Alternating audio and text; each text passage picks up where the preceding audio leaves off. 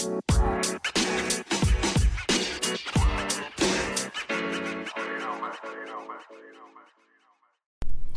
you in a narcissistic relationship and you're not sure how to leave?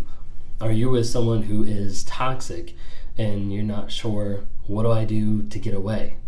How do I make those steps? A lot of times people have questions about breaking free from the narcissist because they're either worried about the ramifications, the fallout, or the smear campaign, or they're worried about how the other person is going to handle it, how they're going to feel about it.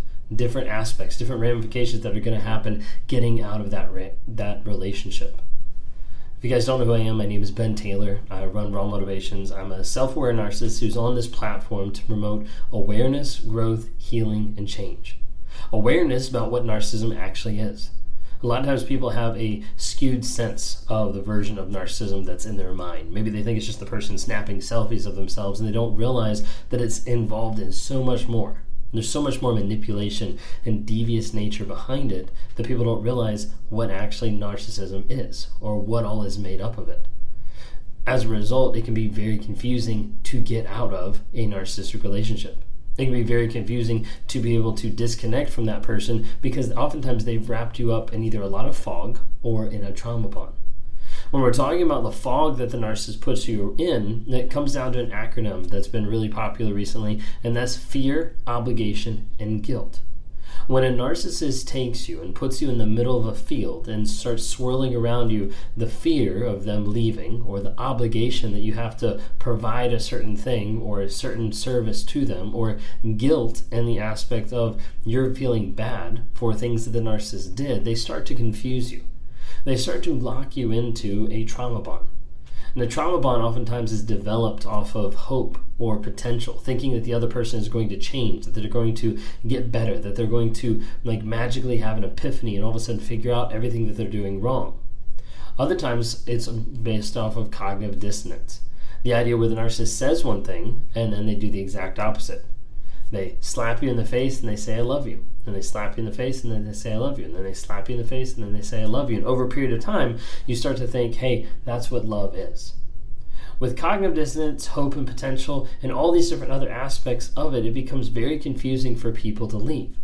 Because maybe they don't know. Maybe I need to love them more. Maybe I need to work on this. And they try to run through all the different thoughts in their mind that's going to help the other person get better.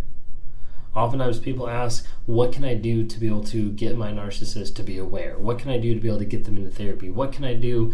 And oftentimes people try to go down a certain road of getting a narcissist into therapy, getting them into something, and as a result, nothing really happens. Because if you're the one trying to force the change, if you're the one trying to force getting the other person into therapy, into counseling, whatever it might be, typically nothing's going to happen and nothing's going to change. So you might be asking, okay, well, what about getting them just aware? Well, first off, you have to remember, awareness does not mean change. There's a lot of narcissists out there that are aware. There's a lot of narcissists out there that are aware of what they do on a day-to-day basis because they don't do it the same in front of everybody out there. There's a lot of narcissists that understand who they are, that actually see and acknowledge the attributes or the traits. Maybe not all the definitions, but they actually know what's going on and they don't care. So first off, you have to remember, if you get someone to be aware, that doesn't mean and it doesn't require that they're going to all of a sudden change or that they're going to change or modify their behaviors. The other part that's really hard is getting someone aware who doesn't think they need to be aware can be very challenging as well. Because at the crux of it, the ego, the entitlement, the sense of being like the center of the universe in one sense, ultimately makes narcissists impregnable to someone actually saying, hey, I think you're wrong. Because a narcissist is never wrong, at least not in their mind. And so it can be almost virtually impossible for people to get narcissists to become aware. So the problem is people stay in those relationships longer. They're like, maybe I can get them better. Maybe I can make them aware. Maybe I can help them see the light. And what happens is you normally change and you lose every single part of you to someone else. And to someone else that never changed and never modified themselves to try to be better for you. Or to try to be supportive or loving or caring. Whatever it might be.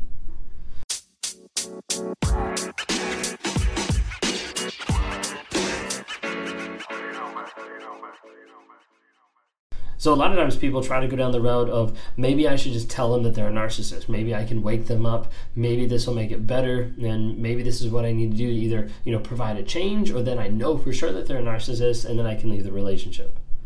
And oftentimes when people do this, they start to find out that it's actually worse, 9 times out of 10, to tell the other person that they're a narcissist. Because a lot of times that person will start up looking up narcissism and researching it for the purpose of switching it back on you, manipulating you and saying, hey, you're actually the toxic one. You're actually gaslighting me now. Now you're yelling at me. Now you're manipulating me. And all these different types of things you start to see thrown back at you. Time and time again, when we mention to people hey, don't tell them that they're a narcissist. Don't accuse them of that, because then this will happen. A lot of times it does happen. So you might be thinking, what do I do to be able to get out? I just want to be able to leave. Do I leave a note? Do I talk to them? Do I set an ultimatum? What do I actually do? Well, a lot of times when people are getting ready to leave the situation, they'll give the narcissist a note or a list or something that's telling them hey, this is why I'm leaving. I'm leaving because, you can't respect me. I'm leaving because you can't spend time with me. I'm leaving because, whatever it might be. There's normally a litany of things. It's not just one thing. But there's a whole bunch of things that they're saying, I'm leaving because of this. I would caution you a lot of times not to do that. Because when you actually give a list per se, if you actually give a scripted out, hey, this is why we're breaking up, this is why I'm leaving you, a lot of times those are the very things that the narcissist is going to change, twist around, and modify in order to still be with you, in order to still lock you into that type of supply. And so you'll see narcissists all over the place that will meet the lists, that will check off the boxes, that'll get into therapy, that they'll say they're changing just to be able to keep you a little bit longer. And as a result, it gets even more confusing to you of okay, well, maybe I should stay because now they're changing. Maybe I should stay because now they're in therapy. They're doing all the things that I wanted them to do. Well, oftentimes they're doing that just to be able to keep you and manipulate you a little bit longer. I've done a couple videos on that about when the narcissist at the end of the relationship, when you try to leave, all that type of stuff, that a lot of times it's just a manipulation tactic. And so people are okay, but then what do I do? Really, the crux of it is you leave. And I'm not saying that to just sound cheesy and be just leave, because a lot of people say that. A lot of people say that and they don't have a clue about what's going on. But the first step really is getting to the place where you go no contact. Sometimes that might be where people have to phrase the text of being hey, I can't do this anymore. Have a good life. Sometimes it might be people saying hey, I still love you, but I can't do this. I can't be with you because of everything we've gone through.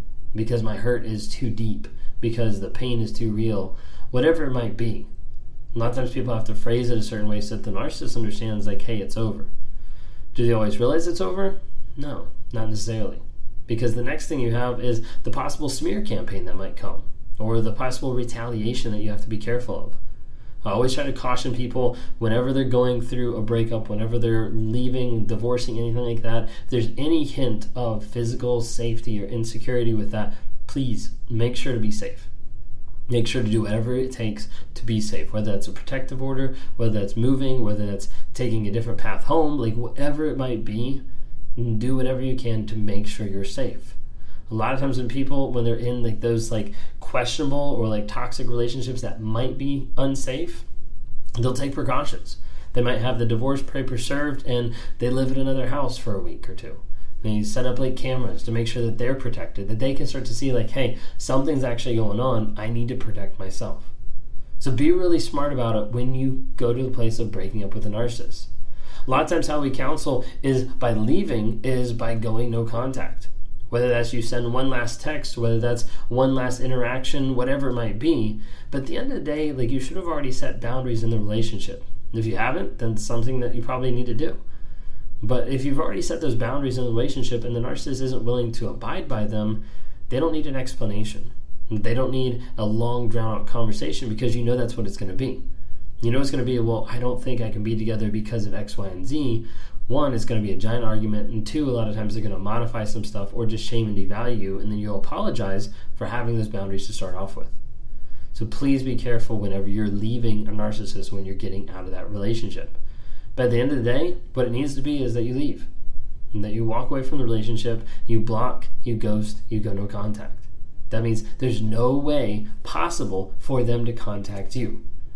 And don't be one of the people that said, we went no contact, and then I heard from him like 2 weeks later. Like, that's not no contact. No contact is where there's no possible way for them to interact with you unless they show up on your doorstep. One, you don't have to answer the door. Two, call the cops. Like, get rid of them as fast as you can, because that person is not beneficial for your life. They're toxic, and you have to make sure you cut toxic people out of your life. So block, ghost, go no contact, and then start working on your healing. You can start before, but you'll find the most growth happen after you get no contact.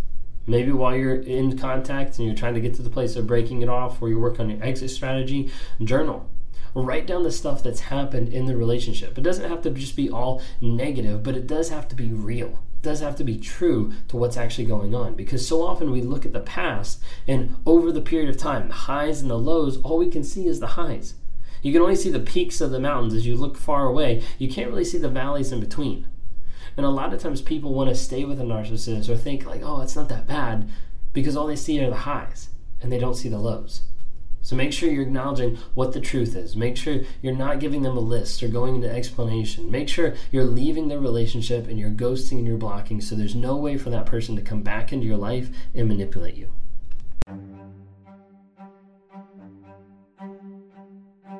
Hey, I hope you've enjoyed these episodes. I love interacting with different people. If you're interested, reach out to me sometime through my website, Raw Motivations. Would love to interact with you. Either send us a message there, schedule a one-on-one so I can talk to you, try to work with you through whatever you're going through on life. You know, whether that's a relationship, narcissism, whether that's just life, trying to get from one step to the other and trying to figure out, how do I break out of this mind fog of what's going on. Would love to talk to you more. Would love to see you guys reach out and comment and like on different things. We've got Instagram, Facebook, and TikTok. Would love to see interactions there. And as you're listening to this, go ahead and rate us. Give us a couple ratings just to help promote this message to other people, so other people can have positivity in their lives as we're trying to grow, change, and help other people find that awareness as well.